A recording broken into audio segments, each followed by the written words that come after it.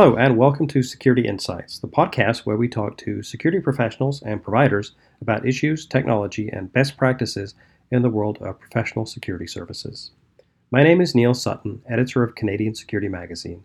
My guests today are Luciano Cedrone, Director of Commercial Properties GTA Protective Services at GardaWorld, and Amir Atri, Vice President, Central Canada, also for GardaWorld. In this episode of Security Insights, we discuss the evolution of security services for commercial real estate, including guarding technology and expectations around customer service. This podcast is sponsored by GardaWorld. GardaWorld is the largest privately owned security services company in the world.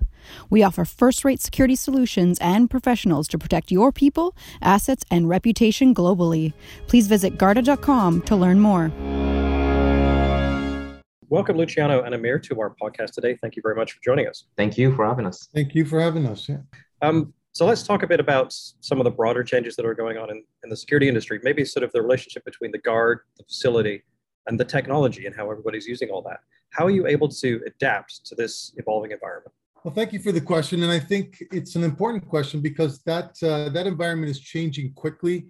It's very dynamic and it's very technologically or focused on technology. And really, I think there's three trends that I've seen that I think is sort of the focus in the direction that we'd like to go. The first one being obviously technology and how do we leverage that technology to support operations, not replace guarding necessarily, which you heard a lot of discussion in the past. I don't think that that's reasonable. I think you still want that guard presence there to be able to respond to things. But how do we leverage the new and evolving technology into that guarding operation to make it more competent, give it the support it needs, and make them more effective without having to necessarily increase guard count. So basically maximize your value and your investment. The other piece, the second piece that I've started to take notice of is the need for the guards of tomorrow to be more not just cross-trained, but aware of all the different things that are coming into the properties of tomorrow, the future. So, in the old days, commercial real estate, where I came from, you basically protected a tower, usually a bank in my case. And so that's a particular tenant who requires a specific service and has a specific threat risk profile. Well, the properties of tomorrow are changing. They're evolving into what they call these multi-use complexes, and what I've seen in social media referred to as the 15-minute city. So you work in the building, you go downstairs, you go to the office, you go to the gym, you go to lunch, you go to dinner. It's all in the same facility, and so that changes the mindset of what the guard needs to be and what your security guard really needs to be aware of. They could be dealing with an old lady carrying her groceries up to her condominium 1 minute, the next minute they've got a drug overdose just outside the facility, and then they got to go back and greet the CEO. So it really changed the tools and the customer service experience that they're going to need. And that leads me to my final point, which is really this customer experience that a lot of commercial real estate is talking about. They're having to adapt, right? It's no longer going to the mall to just do shopping. They want to make it an experience so that people go to the mall, not just to buy clothes, but to eat, to go and experience an event, to see a concert. And how does the guard and security program of tomorrow integrate into that experience? Because it's not enough to just sit there and guard the door and make sure that nothing happens and call police when something happens. They're really looking for more engagement from the guards. And that's where I think our focus is: customer experience, customer skilled, customer first approach to guarding. Yeah, just to add to what Luciano was explaining, I think the mixture of technology into the guarding service, it's something that is going to happen more and more and more. 10 years ago, we used to advertise on Craigslist. And that was the online attraction that advertising had. And today it's on TikTok or on Instagram, and it's reaching thousands and thousands of people. So having the guard, on today's guard, be flexible and have the ability to make sure that they can use a full-on electronic system to navigate the building security systems is critical, and it's a skill set that not everybody has. So the guards that are applying for jobs, we provide a specific type of training for them to be able to use some of the software, but they have to have some of the basics of understanding of computer use and so on and so forth. The younger generation that are going through the stages, certainly they are a little bit more used to utilizing systems and computers and programming and so on and so forth. So they pick it up a lot faster. But it is something that is going to be happening more and more as we go through.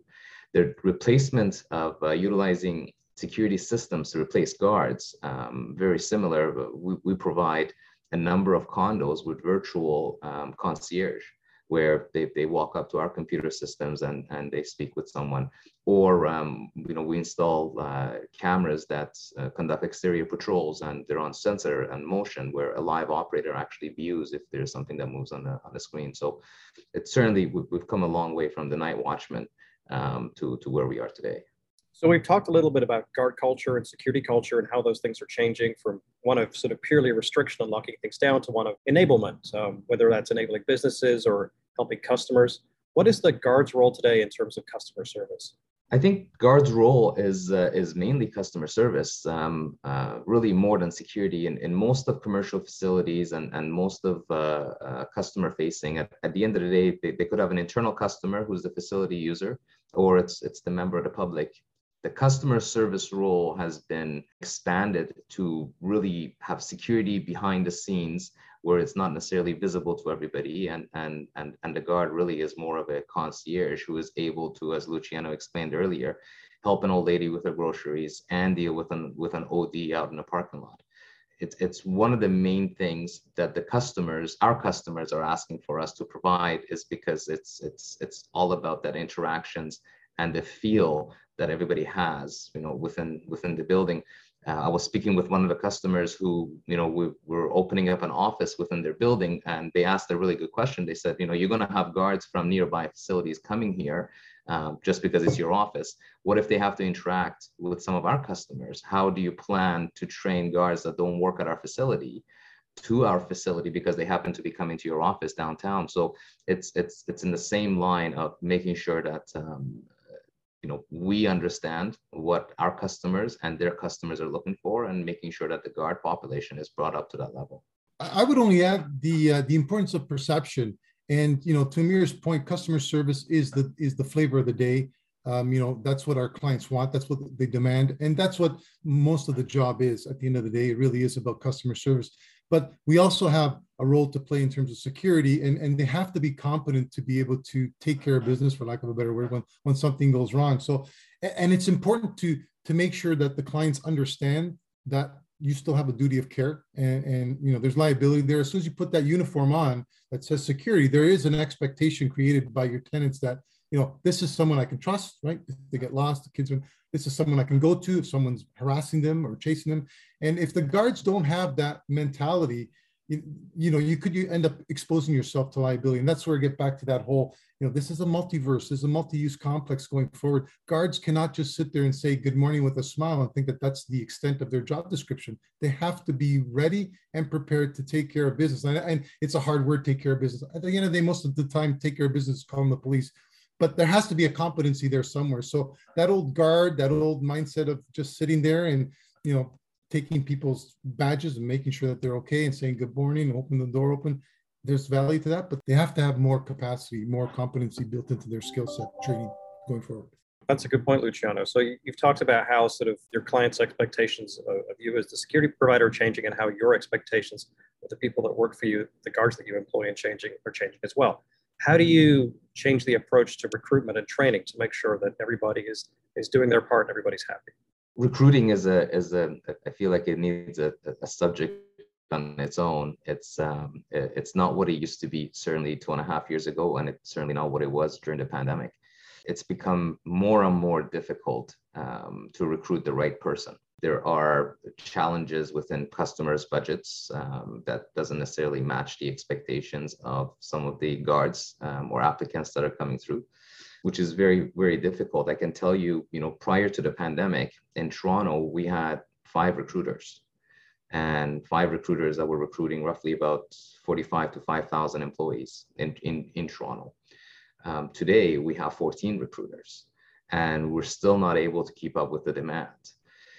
The old days of, apply and we will evaluate you certainly is not there anymore. It's more so an employee market where the employer is chasing after a very small niche group of people who are even able to meet some of the requirements that we're looking for. Recruiting we've also had to go and lower our expectations and adjust our business so that it's not high volume recruiting anymore. Now it's recruiting for the right reasons and slowing it down, and it's okay for a recruiter to hire 5 to 7 people a week because they're searching the market for the best 7 in order to bring on. So with that, naturally, we had to increase the number of recruiters that we have. One of the other positions we've added is an employee retention and employee care position within Toronto. So this person's sole job, is to check in with the recruiters within the first 7, 14, and 30 days to see how they're liking their site and trying to reduce the fear of the unknown that some of the brand new employees may have going into a job, to make sure that they don't just say, well, I went to the site and a homeless guy yelled at me and I don't want to work there anymore. So it's a matter of making sure that the employees are comfortable and obviously cared for when they go into this role. Prior to the current situation, we had our account manager do this, but the account manager's touch is quite different from somebody whose dedicated job is to make sure that the employees are provided the right paths. And if an employee doesn't like their site, for example, we'll provide them obviously with a different site that fits them better. But recruiting has become completely something different. And so we mix that with the expectations that some of the customers have. That is, they want somebody who has the customer service, who is somebody to provide a prestige level of security. And finding a career person who's wanting to do that within some of the restrictions of budgets, it's getting tougher and tougher every day. So we do have a number of our clients and our customers who understand the importance of this, and because of that, we're collaborating with them and introducing technology into the security to manage their budget in order to try to bring the wages up. So and working with them closely.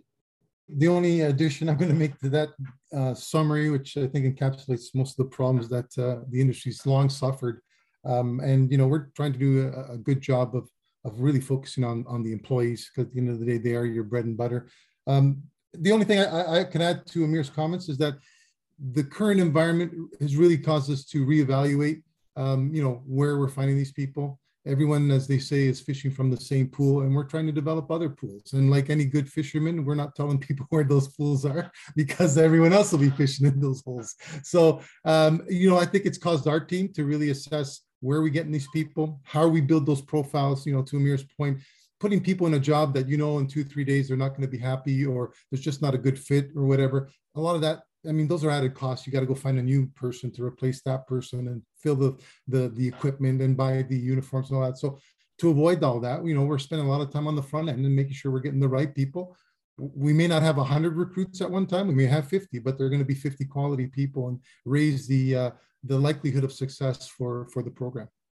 Perfect. Well, thank you very much for your time, Amir and Luciano. Thank you for spending some time with us and sharing your thoughts on the changing security market, the changing guard market, which seems to be changing all the time and changing more quickly. So we appreciate your thoughts, and thank you for joining us. You're very welcome. Thank you for having us. Thank you. Thank you for joining us for Security Insights. You can find more security podcasts at CanadianSecurityMag.com. I'm Neil Sutton. Thanks for listening.